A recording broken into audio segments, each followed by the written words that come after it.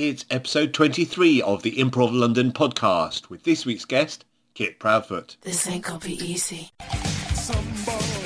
Moving around.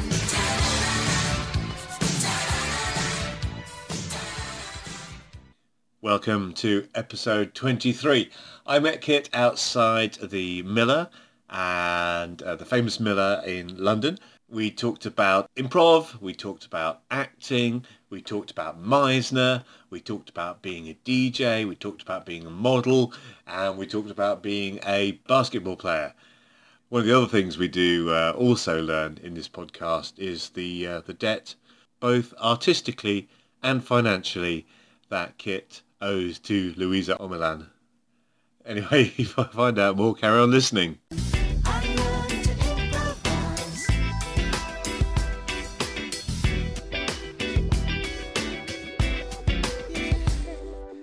Kit Proudfoot, Yes. Welcome to the Improv London I'm podcast. so happy. I'm so honoured to be here. I can't even explain. Well, I'm very happy for you to be here. We should do the Yeah. who, what, where to start with. No, but also before we do the who, what, where to start with, we can also just pre-start with saying I can't think of a nicer soul to be doing this podcast than your good self. Thank you very much. I feel very much the same Yeah, way. It's so great. I'm really happy that you're doing it. I'm really, Yeah. I'm glad. I'm happy that I'm doing it as well. So, is it who first? Was who the first? Oh, the who, we what, can, where? we can do it in Okay, any who? order you like. Okay, well I'm Kit. Hello, Kit. Yeah. I'm Stuart. I don't know how else to define myself. Define yourself. That's my first question. How do you define yourself? God, I don't know. I define myself as an open person. I try and be as honest as possible. Other than that, really, I'm tall. Yeah. he is.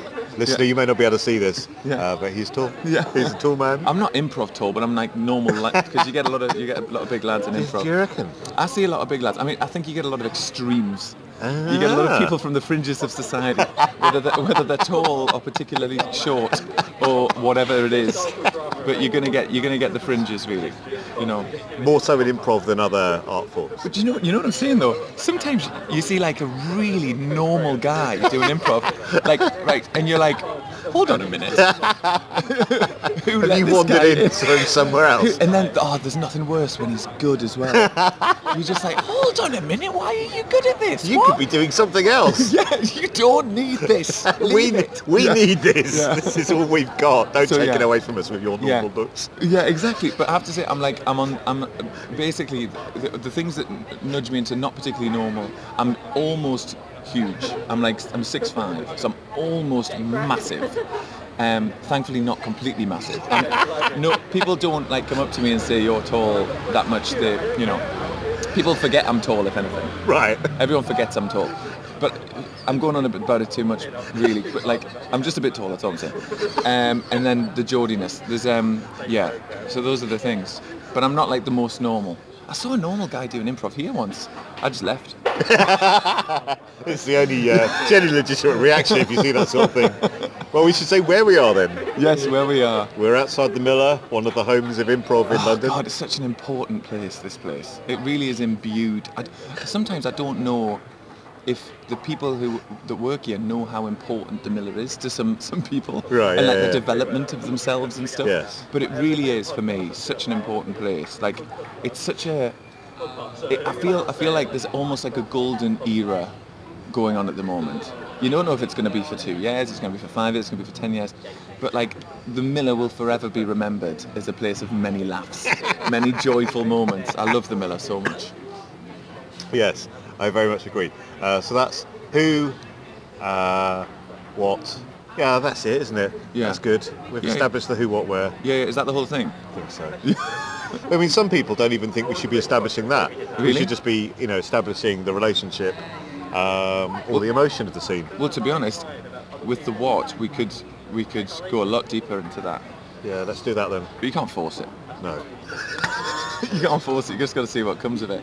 Yeah. Was this what you were told with the first 5 minutes? They said that you've got to get the who, what, and where down. No, it's just improv. Some improv classes that I've done that have emphasised that purists. particular approach. Oh, there's nothing wrong than a purist. Is this the main complaint you're getting? The main complaint you're getting is... I don't know who you are. I don't know what you're doing. Yeah. I don't know where you are. Yes, you're not establishing the reality.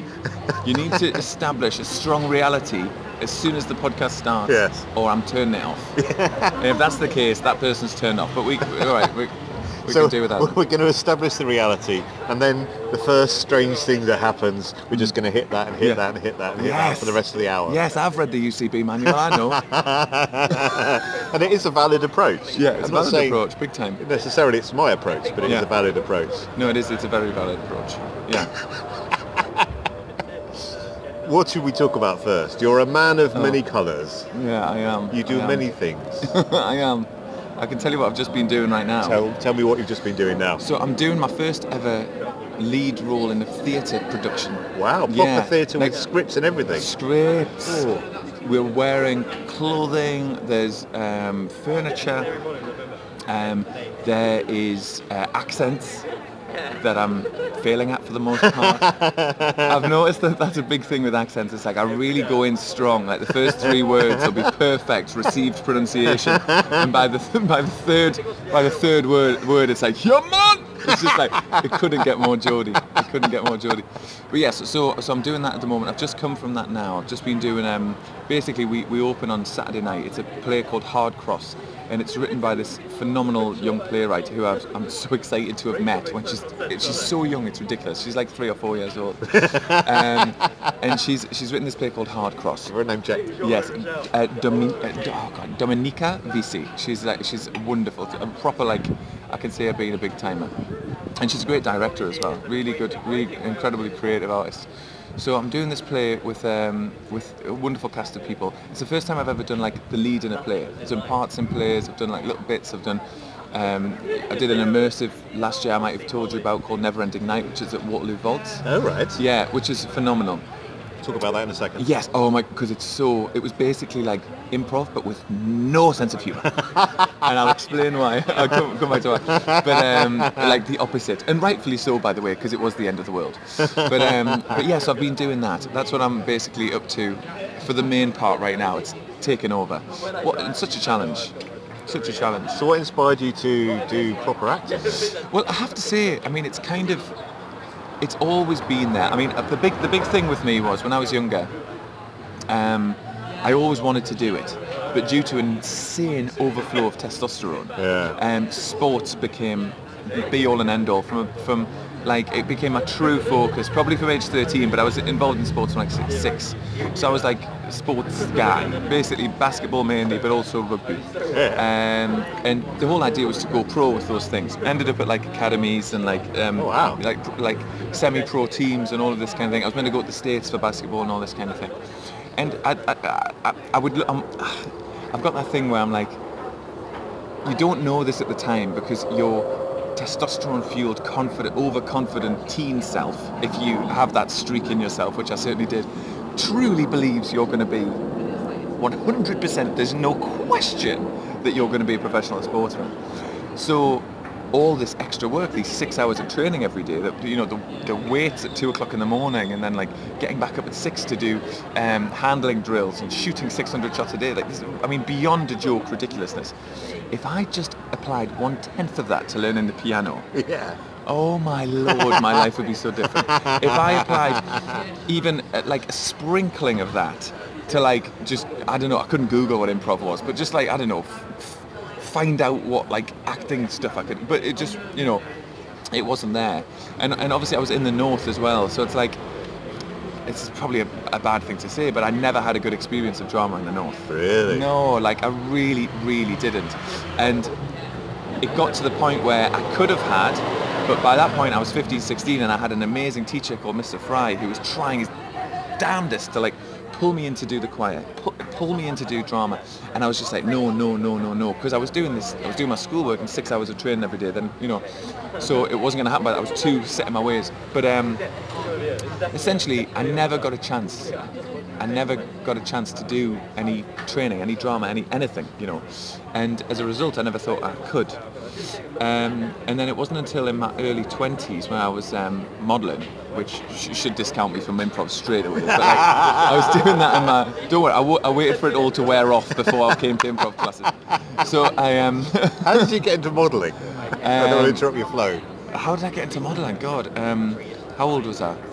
I was at a college when I was 17, and the hairdressers wanted me to be in a catwalk show with like 3 streaks of like blonde streaks in my hair. Like when I say streaks, it sounds like I'm saying like highlights. I'm not. I'm saying if you think of like a section, like 6 inches long, 2 inches wide of blonde in brown hair, and then a spike, but then a shaved on one side, then like you know spiked on the other side. Like honestly, like real forward thinking. I don't know what they were thinking forward to, but they were thinking forward, like real extreme. So I did that at first, and then there was this TV show, which again, it was on Channel 4. It was called Model Behaviour, and basically, this TV show came up, and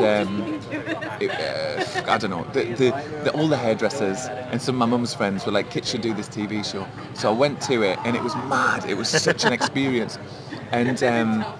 It's what cured me of my sports depression. Really? Yeah, because basically what happened was, I got to 18, I was at the National Sports Academy, right, playing basketball, right? And I had offers from, this is the weirdest thing, I have to tell you this, right? So, right, in the States, I have to kind of go back a little bit, but in the States, right, if you want to play, let's say you're a basketball player like I was, right? And you want to get into college, right? The college sports over there, it's huge business. It's as big as normal sports everywhere else, you know? Huge business. Not huge business for the players, my ad. They don't get paid anything, which is like but millions and millions of pounds for the universities, whether it's merchandise, tickets, whatever. So basically, I wanted to be in that system. I wanted to get across there, get paid nothing to play to, you know, tens of thousands of people, to develop myself so I could inevitably become a supreme professional sportsman, right? So, I couldn't do that. They've got enough 6'5" white guys in America, right? All of the coaches' sons are 6'5" white guys. As weird as it sounds, 6'5" is actually a weird height in basketball. Yeah. Anything from 6'4" to 6'6", 6'7" is what's called a tweener, right? I've always been a bit of a tweener.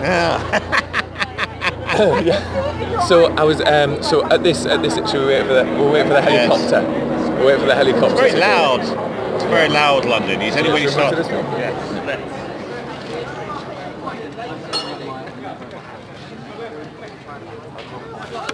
Actually, I think it doesn't matter. Yeah, is it okay? Yeah. Cool. So I don't think there's a lot of stereo on this now. Because we're sitting the other way around. I don't think that's going to happen. Okay. I think we're all right. I've changed to the other side of the thing. Yes. People are going to be like, hold on a second, I thought the other guy was Geordie. So basically I was what was referred to as a tweener. So I wasn't going to get scouted, as it were, to go and play in American universities. I thought that was the only reason. It's also because I wasn't quite good enough. You never know. If I got saw somehow by every single university in the States, one of them might have went, hold on a second, he looks quite good. Theoretically that could work. But it's before the age of the internet. I couldn't afford that many VHS tapes, right? So all I had to go on was like, you know, if my coaches invited someone over, you know, they'd see me play or whatever. So you were making VHS tapes or tapes of you weren't No, making them. couldn't afford one. But right? that would have been if money had been no object. That would have been the thing to do. You'd have been filmed playing basketball. You'd sent it out to American universities. I think so. I mean that's the only option I had, but I couldn't afford the VHS tapes. I couldn't afford food. I was just lived on pasta and tuna, so like it was literally all I lived on at that time. So basically, basketball didn't. I didn't end up going, but not before I got offered high schools, right? So instead of going to university, I would have to pretend I was less educated than I am. It's so weird, the situation over there. I don't know if this is still how it works, but so at 18, you were already, at 17 actually, you were already finished what at that time was the equivalent of the US high school system is. So if you go into upper sixth form, if you finish first year of sixth form, beg your pardon, you are now overqualified for American university. Right. So if you finish first year, then second year, then try and go to high school in America to do like, you know, the last year, be a year older than everyone else, you're way too qualified. Oh, no. So from an educational standpoint, you can't do it. So I'd have to lie about my education. That was number one. But I got 5 offers, and the idea was that I'd go and live with a family, right? And they would have to adopt me legally, right? I would no longer be my mum and dad's child, And I'm not saying they couldn't say to their friends, they couldn't say to the government, they couldn't go, oh, well, we're only doing this so he can join the family, so he can play for that high school, so he might that then get seen by an Ohio university, because it was in Ohio. They couldn't say that. They'd have to go, yeah, he's no longer our son, right? But horrible teen, single-minded me was like, yeah, of course. I mean, yeah, of course, let's do that. Like, what's everyone's problem? What's wrong with you? So hello, Prabs. Oh, get in here, pal. Prabs, nice to see you, pal. Nice to see you. You can join us. We are recording Kit's interview for the podcast. Oh no, Prabs can get in. He's already been on it. Oh, okay. You're more than welcome to sit with us if you want. Can you? Have you got a guitar? Can you just play a guitar in the background? You're more welcome to come sit with us. I'm just, Oh, you guys do it, man. I don't want to be. No, man, you're part of the community. I'm fine. I'm fine. I'm going to slip out slowly.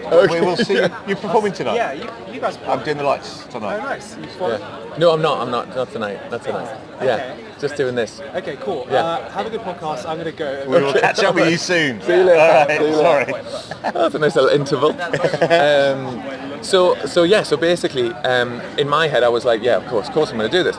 Now, I was meant to go to an Ohio high school, join this quite well-off family because otherwise they wouldn't be able to afford all this business. But I was going to do it. Then one night I had a nightmare that my mum was crying, and then I'd upset my mum, and then I woke up that morning and I was like, oh my God, what in God's name am I, like, what on earth, what am I doing? Like, how can I be so cold? But this shows you, like, the level of, like, how unbelievably blindly, narrow-mindedly committed I was to this thing. Like, and to the point where it was like, that could have been a horrible thing to do. Now, the weirdest thing was, I was one of 5 who were offered this thing. So there was 4 other guys at my academy who were all offered to go to these high schools, right, get adopted. Yeah. The other 4 did it. Wow. All 3 out of those 4 had to come back to the UK because they didn't get picked up by university. One of them got picked up for like long jump or something. Isn't that the strangest thing? Yeah. So I really hope that I hope I'm wrong about this, and it turned out beautifully and whatever. I know one of them went across there and he built a really nice life for himself. He became a coach. I think he met his wife and all that. Lovely, wonderful, amazing. So I hope it was a lot nicer than I thought, but I had to just pull out. Anyway, this takes us back to how I got into modelling. Modelling came along. I made this decision, then I was like, oh well, that's it. My entire dream that I've been working on for the last however many years is gone. I won't be a professional sportsman now. There was no other opportunity for me to develop in the UK. I couldn't go to the next thing. There was no next thing. So I was done, So that's a mourning period. At exactly that same moment, this whole modelling thing came along. So I was blinded by the lights of like London and this opportunity and this excitement and working with these creatives and, even though as a model you're in the middle of it, but you're still a bystander, you're doing nothing creative. There's an argument to be said that at some level or in some you have a creative input, but we're talking about a nominal, tiny, barely existent fraction of the industry. You basically work in advertising, but your advertising work is done nearby people who are creative, right, or with people that know people that know people that are creative. It's advertising, So that's how I got into that. And when I first did that, that's when I started doing auditions for adverts. And I started, I got offers for to do like a film, like a mini film or whatever, and I just blagged it all. And I always knew there was like an element of me that was like wanted to perform, and it was in there, but it was so it was based on nothing really, other than how I was with people. Right. Do you know what I mean? So how I was with people, like if I was at a party or if I was at out with some friends or I was at the park or whatever, I'd always perform. I know it sounds hellish. It sounds like the worst thing ever. Like it sounds like, oh God, this sounds like the worst guy ever. When you say you'd perform, what do you mean? I wouldn't get up and say, can everyone please be seated?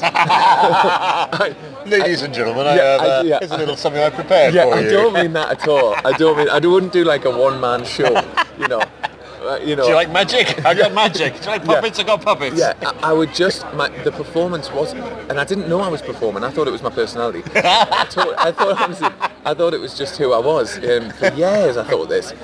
But what I would do is, I was constantly trying to manage the environment. Right. So if making the environment better meant that I needed to make everyone happy by laughing or whatever, then I would do that. Yeah. But if making the environment better was going over to the corner and speaking to that person who's on their own because they look a bit sad, I'd do that.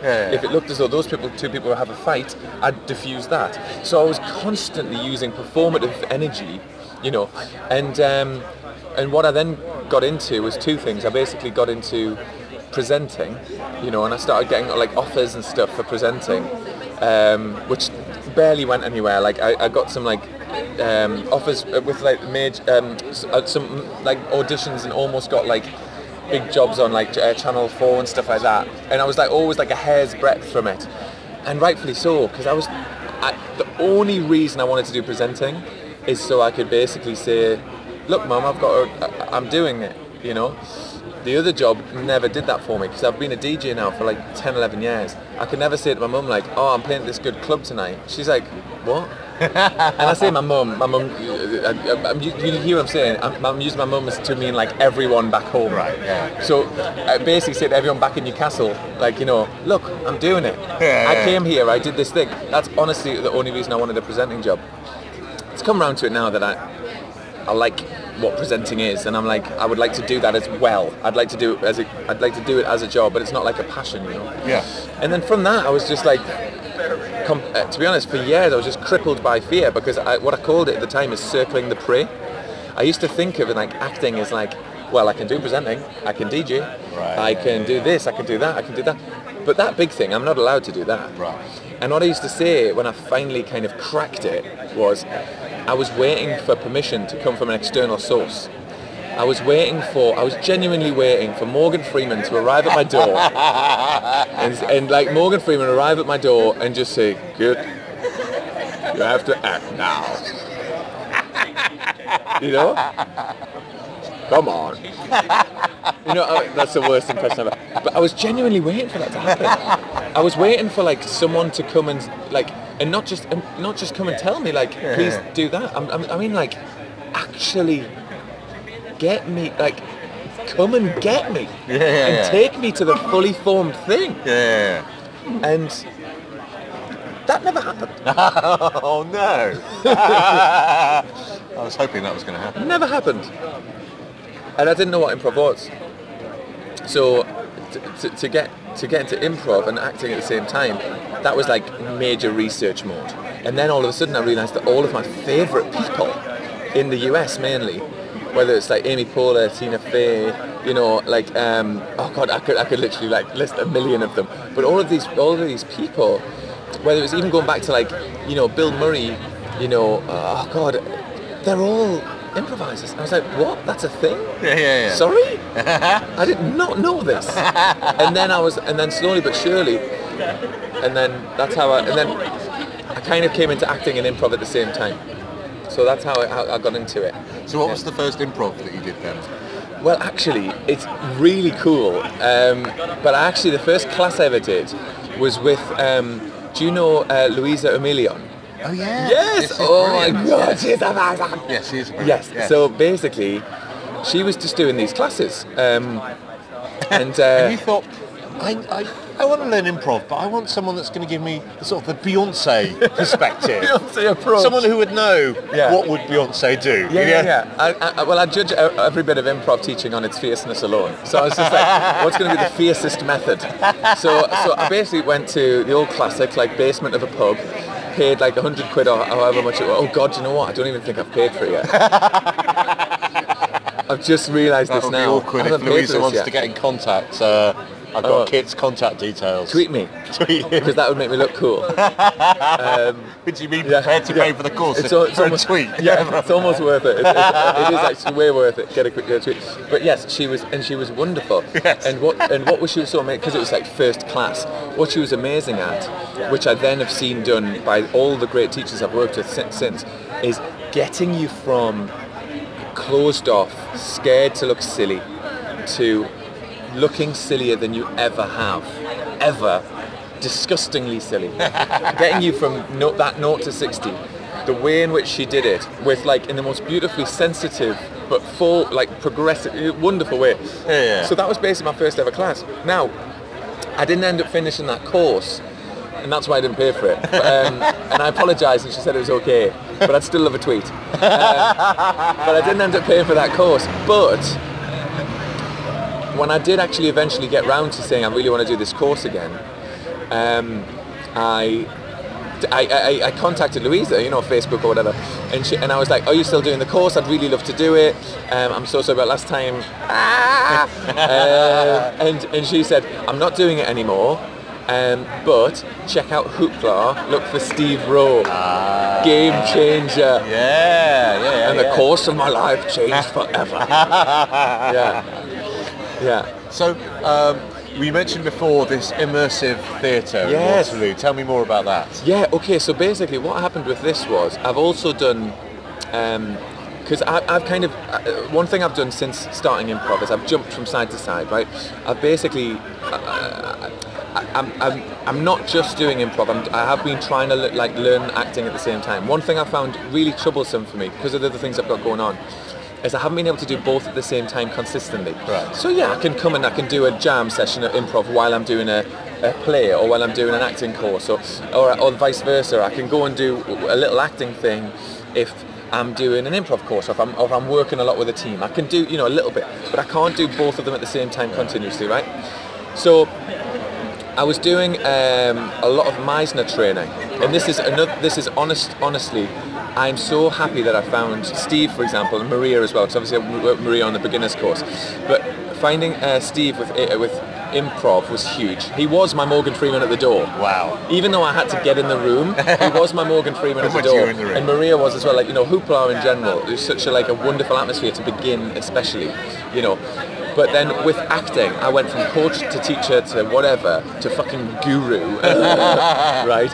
And I found it all painful, hellish, especially from being a Geordie and loving comedy and doing improv, and then people being so serious and so awful. And I felt a lot of these guys had God complexes. Then I found a wonderful chap called Dominic Kelly.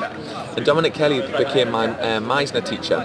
So Dominic works with Alex, and they run, along with a bunch of other creatives, a thing called the Salon Collective. And they work out of mainly the Cockpit Theatre in Marylebone. And they're a Meisner school and a Meisner company of actors. So they do a lot of Shakespeare, they do many, many different things. But I basically I went through the whole course of Meisner teaching. I don't know if you know about Meisner. Tell me about Meisner. Meisner basically worked with Stanislavski and Stella. I'm going to absolute butcher this, but I'm going to try my absolute best because I've been told this. I've been told this at the start of every Meisner course. I should know it beautifully by now. So basically, Meisner was he was a musician. He was a pianist, and basically he came from that background. But then he studied acting with Stanislavski, and basically Meisner then formulated from Stanislavski, the Russian teacher, he formulated his own style of teaching in New York, okay? And basically what it was, it's based on a number of things, and essentially what it tries to do is it, through the medium of a thing called rep, as in repetition, it almost sharpens your ability to get to an emotion. And the best way you can even think of it is it's almost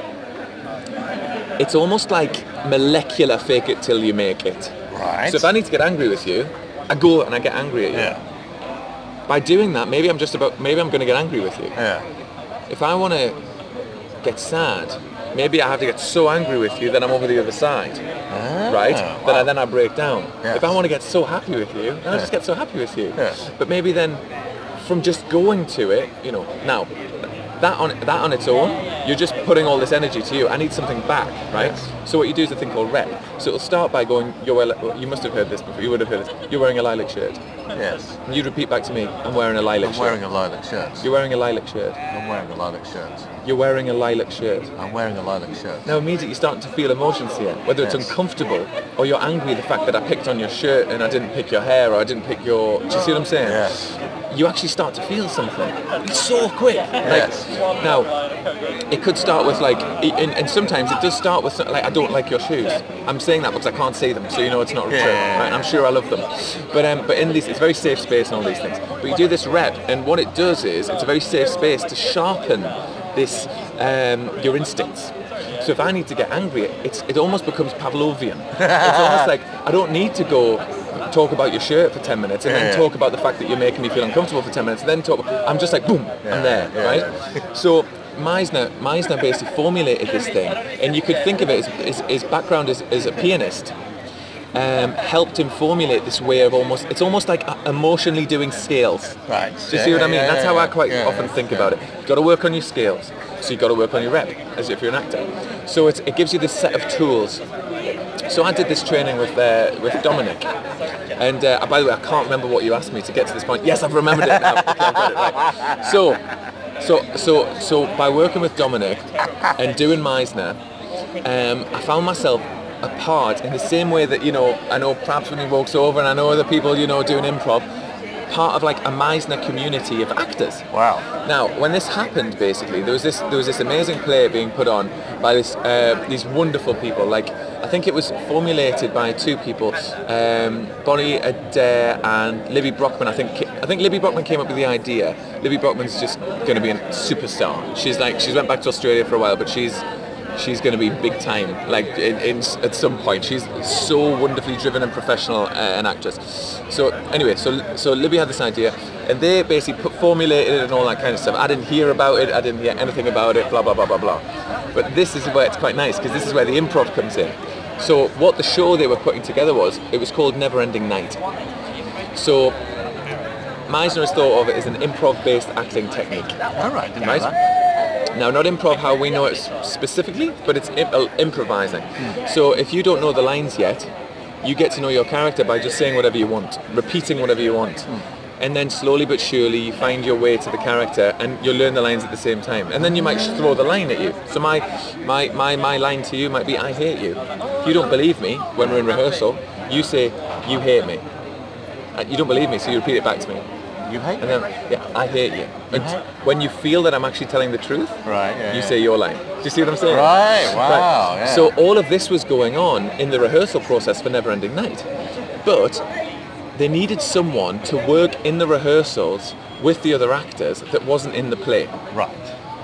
So they asked me to come into rehearsals. They needed someone who was Meisner trained, who understood the process, but who wasn't in the play. As Libby put it to me, we've got enough tall white guys. And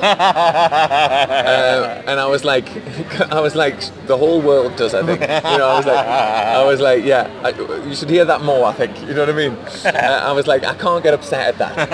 This is the first time I've, where it hasn't worked in my favour, I think. So there we go.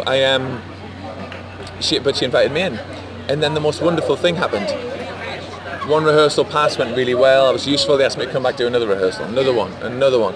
Fourth rehearsal, the end of the rehearsal, they were like, "We've created a part for you. We want you to be in the play." Wow. Yeah, and it was such a nice way for it to come about. It was such a nice thing. That's practically Morgan Freeman coming and telling you to act, isn't it? Yeah. So, do you know what? In a way, you're right. It's like it's the real life reality version of that, because I had to show up. I had to try hard. I had to train in Meisner. I had to do all these different things, and it was such a wonderful little part, because it was what you made of it. It was Never Ending Night, the play. The one in Waterloo Vaults. It was a improvised play to a huge extent, because it was immersive. All right. So when the audience come in, they're walking through. You don't know if the audience is going to come up to you and say, "Where should I put my coat?" And this is a dystopian world. I'm like, why have you still got your coat? We need to, disinfect that or whatever. Do you know what I mean? That's basically the kind of thing. And I was like, we had like plants in the crowd, and it was my job. The funniest thing happened, right? So basically, I had like a hat on and full army gear. And a hood up, because we were meant to be like in disinfected, like E.T. when they were through the tube. So basically, it's meant to be like a virus outside that had killed 90% of the world's population. Real lovely stuff, right? So basically, I ended up being the muscle. Right? Now, no one ever thinks of me as the muscle ever, but the reason was, and this is the funniest thing, it's because you couldn't see my hair, and I realised that if you can't see my hair, and I'm dressed like that, I look like quite nails. And they were like, "Kit's got to deal with that." I'm like, "What, me? Have you seen my hair?" I was like, "Oh no, you obviously haven't. I've got a hat on." So start calling you Tank. Yeah, exactly. So I was like the brute. So I was having to pick these plants up that were in the crowd because they were infected and carry them out. Oh God, it was really heavy. Yeah. At the end of it every night, I had to like lie down and just like get it out of my system. It was a very heavy experience, but phenomenal. And improv played such a phenomenally huge part. I sent Steve a big email saying thank you because I thought it was so massively down to him that I was able to do it, and or that I was able to even get in it. And it was nice. It was my first play. So yeah, that was Never Ending Night. That sounds It was amazing. wonderful. Yeah, crazy experience. So how did you get into DJ? Well, DJing, Because I should warn you, I'm going to be playing some tunes tonight. oh, you got some bangers. So you might just want to like check me out for a few little tips. Oh my gosh, no, I love. Are you playing off Steve's iPod? And I'm playing off mine. Oh, bloody hell, pal. I'm playing this myself. I didn't realise you were a pro. There you are. I ain't no intermediate. But yes, oh God, I love Steve's iPod. It's got some absolute huge Let Me Be Your Fantasy and all that kind of tune on it. Set you free. Well, I'm That's what I mainly want. going 80s synth pop and Yeah. 70s funk. Oh God, we need it. Because I'm bringing the party, Yeah, essentially. yeah. That's my job. I You've see got that's to, my you job. have to. Oh, wonderful. Okay, well, I'll stick around just to Just to, because you know, you got to just see. to learn a few things. You've got to see what's happening on the scene. You know? That is essentially why I got into doing the lights. It's 'cause So why you I got can- into improv? It was a long-term thing with improv, Yeah. but I really just wanted to play my music to large groups of people, Yeah. but without the not that pressure. large. All right, Like 25. to some people. Yeah. Also, without a dance floor, Yeah. so there's no No dance pressure floor. if nobody dances. Yeah. It's like, you know. Yeah, into the backs as well. Yeah. But you've got to have a dream, man. You've got to have a dream. But yeah, so how basically, I think it was in part it was a bit of a foregone conclusion. It was in a way it was a thing that got a bit carried away. So basically, my dad was a major record collector, and it was his pride and joy. You know, he'd alphabetize the whole collection of his vinyl, and he'd have, God, I mean, he must have had at least 40,000 records at one point. Like, I mean, it was beyond a joke. And he'd alphabetise them by artist name. Then he'd realise that he'd prefer it to be alphabetised by the album name. So he'd start again. And then it'd be by colour or something. Or at least that's what seemed to be going on. So I always used to think to myself, like, music collections in homes are normal, very normal. So, and this was up until the time I was about, 23, 24, going to people's houses. I'd go to, back in Newcastle, I'd go to friends' houses and I'd be like, this is great, but where does your dad keep his records? And they'd be like, what do you mean? And sometimes they might take me to like a trunk and they'd be like, well, these are his cassettes. I'm like, oh, fantastic, but where are his records? And they'd be like, well, there is none. And then I'd go home and be like, Mum, like, my friend wouldn't show me his dad's records. Why is that?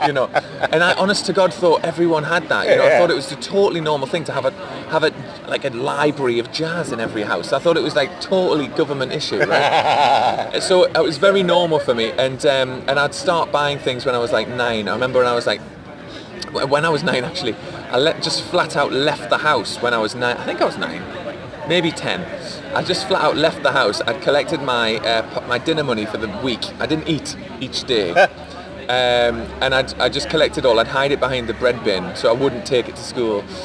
And then on Saturday morning, I just left the house and went and bought the Bjork album. I mean, I was like 9. What am I doing listening to Bjork? Do you know what I mean? Like, it was quite an experimental record debut. I mean, it might have had It's All So Quiet on it, but the rest of it was pretty experimental music. You know what I mean? For a 9-year-old, certainly, yes. So, and then I just come back. I thought that was totally normal for me to do that by myself. Yeah. So I was always a collector, and then it got to the point when I was 17, 18, and I never liked the idea of the centre of attention thing. I was already the centre of attention just from like being the loudest one. So I never did it for that, because it's a bit of it's not really true, the centre of attention. You're like, the reason I did it really was a number of things. One is, I really like having a reason to be there. Yes. I really like that. Yes. I like having a reason to be in the room. I like having a reason to say, Yes. I've got to just go and do this now. Yes. I like having a reason to, a time that I have to arrive, a time that I have to leave, because everything else freaks me out so much, because it takes up so much of my energy, because I have to be that performer person. Yes. So having a reason to be there, that was all very good. Secondly, I'd collected all this music, and I was like, it would be an incredible justification, to be, if I was playing this, that would, and I got paid. Yes. That would mean all this money that all this music that I've collected and paid all this money for, and all this music I know I will collect and pay all that money for, it's monetized. Yes. I feel okay now. I'm allowed to do it. So that was another massive part of it as well. That was a huge part of it. But the way I got into it, I couldn't get gigs because you can't get good at DJing by any other way than DJing. Yes. So stand-up. Yes. Yeah. But the good thing about stand-up is there's open mics. Ah, yes. Which, don't get me wrong, are the most awful things in the world. But there's no open decks. Right. Yeah. So you have to turn yourself into a con man. Right. You have to be a great DJ, even if you've never DJed. You have to lie. But no one was believing me. Rightfully so. They could see through the facade. So what I did is I got myself a job at a club as a marketing manager. All right. Then worked into my job description that I would be the guy that booked the DJs. Right. Then I would book the DJs for 5 hours, but then I'd tell them, look, I'm booking you for 5 hours, I'm paying you for 5 hours, but you only have to do 3.5 because I'll do the first hour and a half for you. Nice. They were appreciative of that because that's a good little situation. Yeah. So in turn, they would help me and teach me how to DJ. Oh wow. That's amazing. So and I was terrible, So what would happen was I would do 3 months, and then all of a sudden I'd have this epiphany of how terrible I was, like how truly awful I was. But that's part of the learning thing, isn't it? 100%. Yeah. Absolutely. So 3 months would pass, I'd go, oh my God, I'm terrible. So I'd go back to bedroom playing. So I'd go back to bedroom and I'd watch and I'd listen and I'd learn. Do 3 months, then I'd come back and I was a touch better. Yeah. But then 3 months would pass and I'm like, I can't believe how bad I am. I don't deserve, this is actually, it's not that it's dishonest of me in my job to be booking myself. It's also unfair to these human souls. These human souls that have to listen to me do this, These poor things that are like turning up and spending their money and like spending their night and spending their time on earth listening to me get all the levels wrong. Right. So I'd quit again, right? Then I'd do it again. And then I'd worked really, really hard to get the basic technical elements in hand. And then I discovered like minimal techno, which there was like a surge of minimal techno in about 2004 to 2003 to about 2008. And that music is the easiest thing to play it literally just goes bling, bong, bling, bong, bling. And I basically, it's the easiest thing to play, it's the easiest thing to mix together, and no one really knows if you're doing it right. No one has a clue. It was the weirdest time. Because basically, if you did it badly, people thought it was their fault. Right? And if you did it well, amazing. But like, I was generally doing it badly and people were like, oh, I just don't get it. I really need to work on my music knowledge. I'm like, you don't know, I'm just not doing it very well. So that's basically how I got into it. And then I would say the first 3 years passed, and I was working like 2 nights a week, then 3 nights a week, then 4 nights a week, then 5 nights a week. Then I locked myself away in a way in the third room of a club in Kensington, where no one was really paying attention to me, and just played 3 or 4 nights a week for 18 months. Yeah. And by the end of that, I was like off to Ibiza. Right. I had a residency in Ibiza, and that's when it turned a corner. And I was like, do you know what? Actually, I'm not ruining everyone's night all the time. And I was actually, I got good. Yeah. I got good. So, define good. Well, Or define bad, because you said you're getting the levels all wrong. So presumably that's because. Obviously, I understand this because I have a background in grime DJing, which if you listen to the Prabs episode, you'll know all about. But this is for the benefit of some of the listeners who might not have the vast DJing experience that I've got. Kids are very rightly laughing at this. So you mentioned the levels. Yes. So presumably that's because you're DJing on vinyl. At the time, I was purely CD. Now I'm like, if there's good vinyl decks, because so often they're in like state of complete disrepair. Oh, right. But if there's good vinyl decks, I'm 50-50. Right. But at the time it was CDs. So is it literally a case of some CDs are recorded louder than others, and then you need to turn the volume down for that bit and louder for other ones? To be honest, almost exactly. Almost exactly. But it's that's the primary concern. So basically, that you have to get your gains right. So there's levels, which when people see the fader going up and down, which you see on like production, consoles as well as everything doing else. some of that tonight. Oh, for the lights. yes. But you also have gain, which is how much power, as in electricity, is being put through something. Right. So from the gain, if you get that right, you get the right colour. You get the right, all of that. It's almost like the colour and the sound. The gain, if you're pushing your gains too hard, it's when people are like, oh, this actually hurts people's ears. It's psychoacoustically a problem for people. Right. And some people might not know why. They won't. They'll just be like, I hate this atmosphere, I hate this music, I hate this song.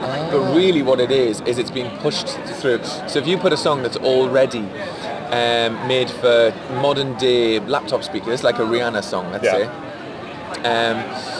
If you put, I'm just going an example that absolutely everyone would know, because this is actually a good example. If you put a Calvin Harris produced Rihanna song, then push the gains, it's going to feel like an assault on your senses. Right. Because it's already a modern day wall of sound. Yes. So if it's getting pushed, it's just going to be awful. But people will just be like, oh God, this is an awful atmosphere. Yes. It really is the gains. So that's just one element. But I have to say, like, DJing truly, truly, truly is almost more than 99% music choice. Right. It really is. Once you get those primary, basic skills in place, everything else is what you're putting through the system. You can have no mixing skills. You can have no.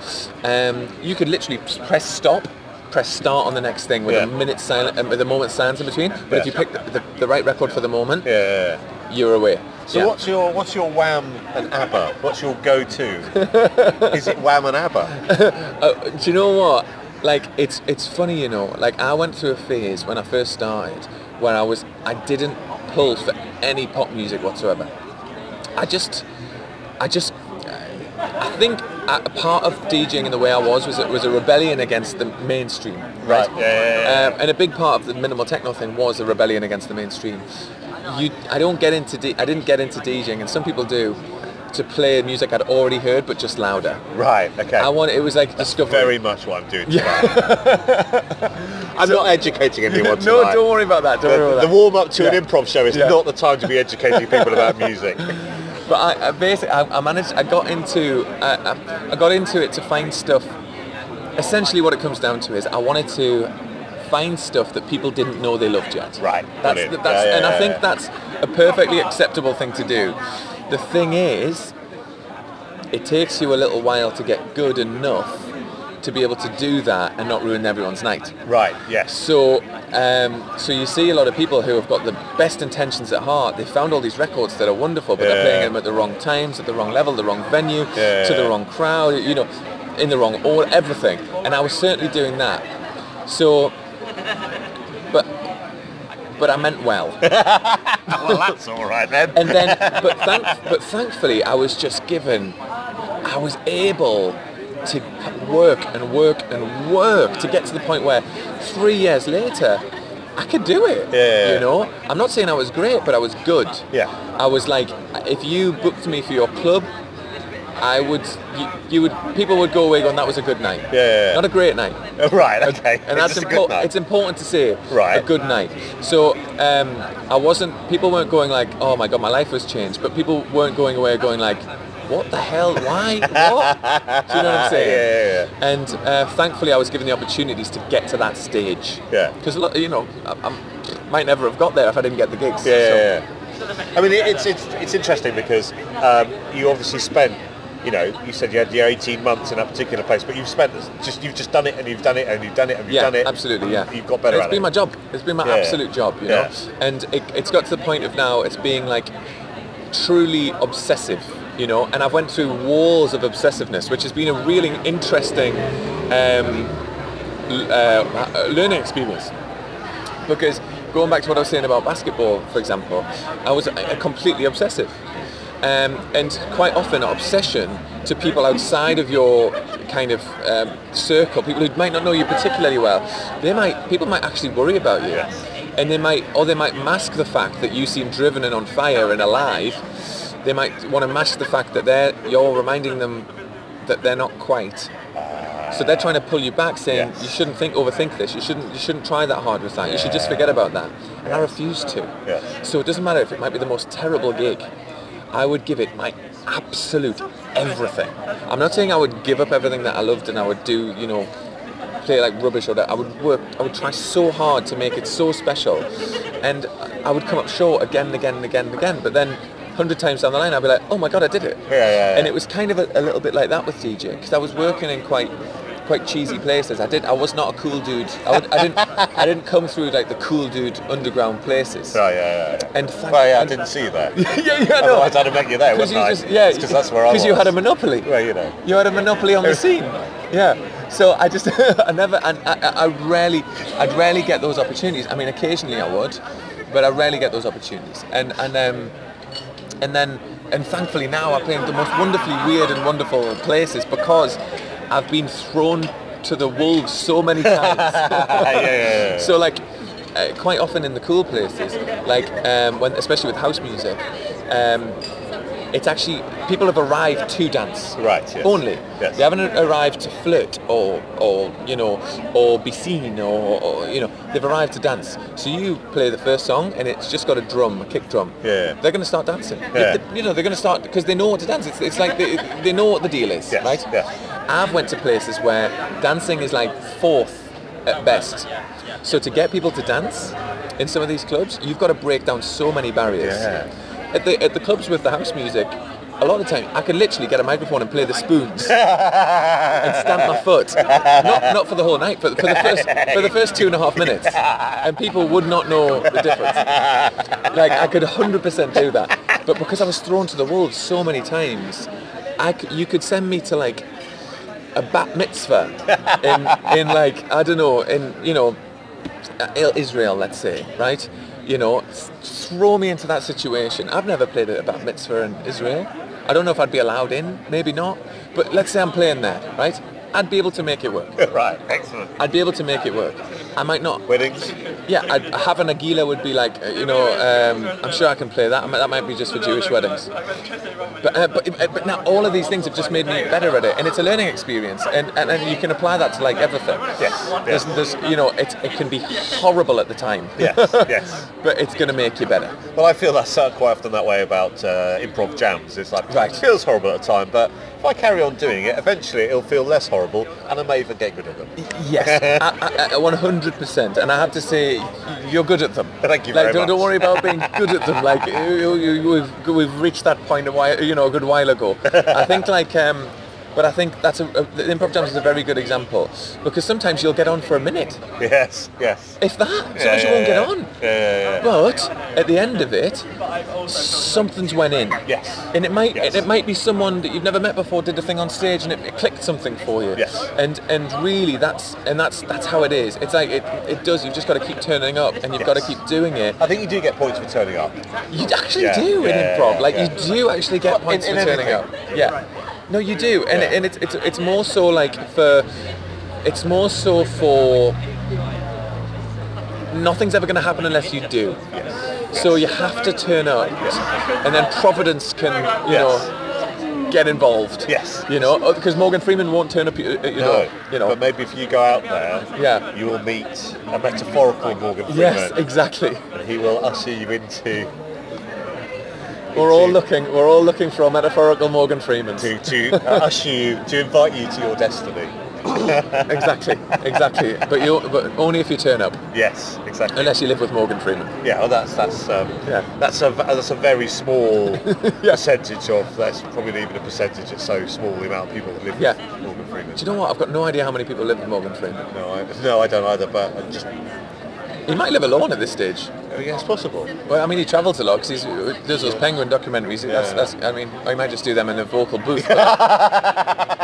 Yeah, I love the idea he actually goes to the Arctic. Yeah, he's just method in his approach. He's like, I'm sorry, I can't do it. Yeah. I'm sorry, it was too cold last time. I can't do March of the Penguins too. Do you know how hard it is to not shiver and talk? And talk for an hour and a half straight in freezing conditions. Yeah. Cool. Right. Okay. Big finale question. Hit me. Right. What's next? What's next? Where do you want to go? What do you want to do? Well, actually, hopefully, it's just occurred to me now that this might help, but I'm actually moving to Berlin.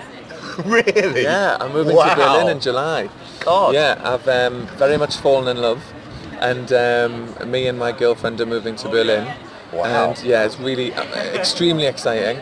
Obviously, I've googled Berlin Improv, and it exists. Yes. So hopefully, I can go there and be like the second person. So I've got to learn a lot about that.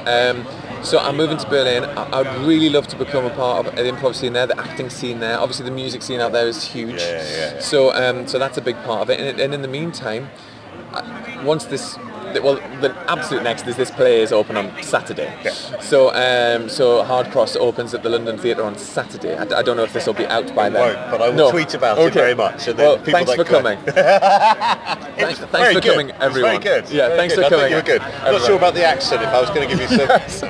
Yeah, it started well. The accent started well. But that's all you need, just Yeah. to establish the start of the accent, Yeah. and then you've got it. Were you meant to be Welsh? That's the highest. That's the highest praise I can hope for. So Hard Cross, the new play Hard Cross is on at the London Theatre this Saturday and Sunday, which will be in the past by the time people hear this. But it's also we're doing it again because it's brand new. So we're doing it again. I think it might be on at the Bread and Roses Theatre. We've been offered, but if not, it will be on again. Which is fantastic to do the same show again because we've already rehearsed it. Yes. So you don't need to learn a new one. So that'll be on that. And so to be honest, for me, the big thing is how can I just do more shows, get on stage more, perform more, make more things. I'd really like to be making sketches. All right, If anyone hears this from the London improv scene, if you have an idea for a sketch, if you have half an idea for a sketch, if you would like to be in sketches, if you want to, whatever it is, I'm trying to start creating a bit of a conveyor belt for sketches. Right. Whether I've written them myself or I've written them with a chap I'm writing with called Matt, who's tremendous. We've got a little team together, we've got some cameras, we've got all this kind of stuff, and we're looking to start getting going. Even when I move to Berlin, I want to come back here and film sketches, short films, everything. So actually that would be quite nice. If people can tweet me with their sketches that they've done or whatever, I'd love to start, because I'm not on the sketch scene or whatever, well, maybe we can help you I with don't know that. anyone. I literally don't know anyone. So that's next, I think. Yeah. Brilliant. Kit Proudfoot, thank you very much for being on the podcast. Thank you so much. What a treat. Thank you so much, Stu. I really, really appreciate it. Thank you for asking me. That's really good. I really enjoyed that. I made this. That's improv!